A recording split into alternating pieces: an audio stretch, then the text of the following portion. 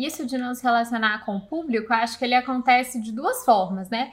Ou eu não estou me relacionando com o público de forma que eu estou somente me relacionando com outros advogados nas redes sociais que eu estou, ou então o público está ali, o público que me acompanha, de fato o público que eu quero atingir, mas eu não tenho uma estratégia para gerar o engajamento dessas pessoas com a estratégia do meu escritório. Ou seja, eu só uso as redes sociais para postar conteúdo e eu não uso as redes sociais para conversar com as pessoas. Para fazer um conteúdo interativo que vai ajudar você a se relacionar com o seu público também e conhecer melhor essas pessoas. E rede social é uma rede social, né? Então, o social diz muito, né? A gente está ali para trocar conexões, para conversar com outras pessoas, para nos conectar com outras pessoas. Então, para o seu escritório ou para você, como advogado, querendo crescer sua marca pessoal, para que você consiga sucesso, você tem que criar esse relacionamento com as pessoas. E é uma via de mão dupla, né? Não adianta você esperar que as pessoas vão curtir os seus conteúdos, que as pessoas vão engajar com seus conteúdos,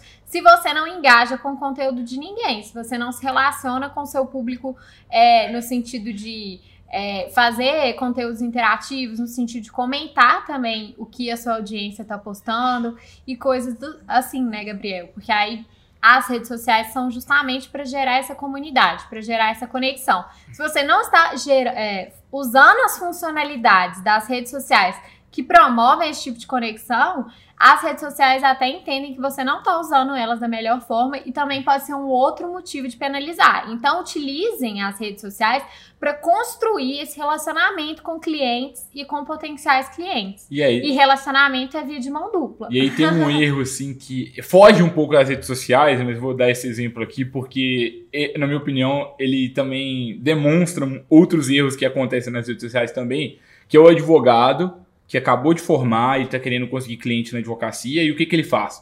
Ele vai fazer uma pós-graduação e ele vai participar da comissão da OAB ali, da área de especialidade que ele quer, na comissão de jovens advogados da OAB.